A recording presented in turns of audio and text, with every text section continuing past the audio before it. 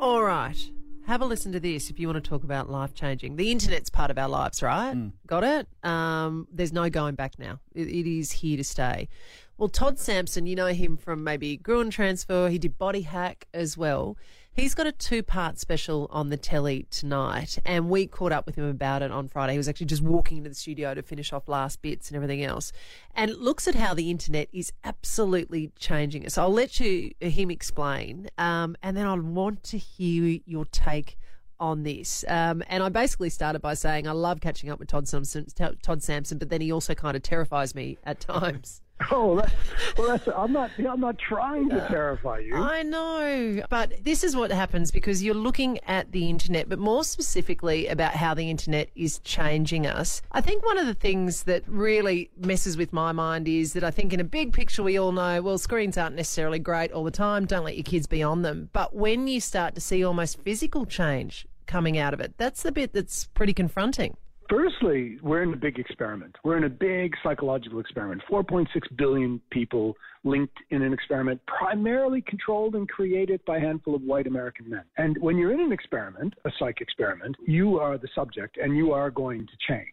But only now are we seeing the research, the results of that. And some of those results are not good. And one you just mentioned, which is we used to believe that the fundamental issue with the internet was screen time. And the numbers were pretty clear. If you're a child or you are spending more than 2 hours a day, most kids are spending 6, on the internet, then it has detrimental impact on you and your life. But now they believe screen time is not the problem. The real problem when it comes to mental health issues, self-harm, increasing suicide, comes down to the introduction of the like button in 2009. Man, haven't there been moves to remove that from some aspects of certainly social media? But that seems like it's too little too late. Yeah, as soon as they did, they put it back on. Oh, so all of these companies, almost all of them, they make money from one very familiar thing to me, from one simple thing. They capture our attention long enough to get advertising in front of us. That's it. Their sole focus as businesses,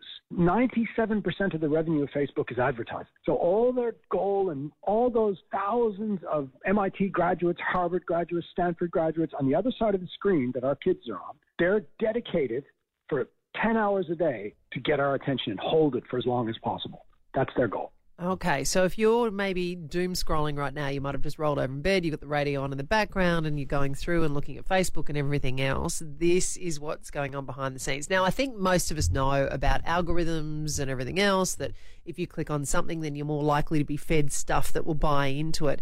So coming up next, we get on to the second part of this with Todd Sampson. Basically, part 1 tonight will be about the love, the like, trying to find things that you like and people to admire you. And then he's going to get on to the, hate side of it. What happens if all of a sudden you are subjected to things that are really confronting, and what do you do about it? So don't go anywhere.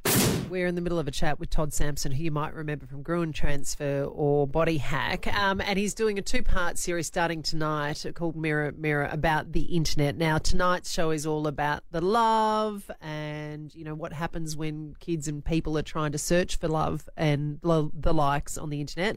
And tomorrow is about hate.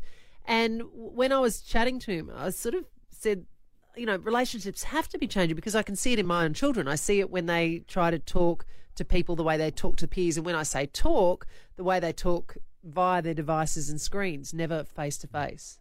Yes, kids are now making less eye contact than ever before. We spend more time on our phones than we do in playgrounds. We're more influenced by influencers than we are by schools, journalists, or even us as parents. Because if you imagine a child some are spending 40 hours a week on social media, and these influencers are talking to them every 20 minutes. So it's not a small thing that's happening. It's a fundamental change and a rewiring of our brain. And it's not just kids. It's us as adults as well. Mm. And then we turn to the hate aspect of it all, Todd. And look, it's something that we've all seen personally here. You have something written about you or it's put up on Facebook and, then it's been shared and everything else. And it seems to create a group of people that want to be able to get something out of them and, and they try to take people down. It seems strange. Well, what they're doing to get our attention for advertising is they realize one of our innate needs, or we are drawn to, is negativity. We have a negativity bias. And so they know that if they ratchet up the content, the algorithms which feed us the majority of what we see online, it's not with human contact. It's all machine-based. And so the machine, which is neutral, all that machine does is goes, hey, wait now. When it's negative, I get attention for longer. Whoa, when it's more negative, I get attention for even longer. So what they do is they feed us that and amplify it. And that's the reason someone like Alex Jones, the American, person who's in the media, who's on trial now for hate speech, that's the reason why Alex Jones was recommended 15 billion times by YouTube's algorithm. 15 billion times by an algorithm. Wow. Alex Jones is successful not because of Alex Jones. He's successful because of algorithms. And then the extra bit is when you then see traditional media that is searching for relevance, like papers or whoever it might be, actually taking the negative slant on certain people. Yeah, because those objectives the tech companies have are now becoming the objectives of journalism. And that's scary. So what's going to happen, Todd? This is the bit where you scare me.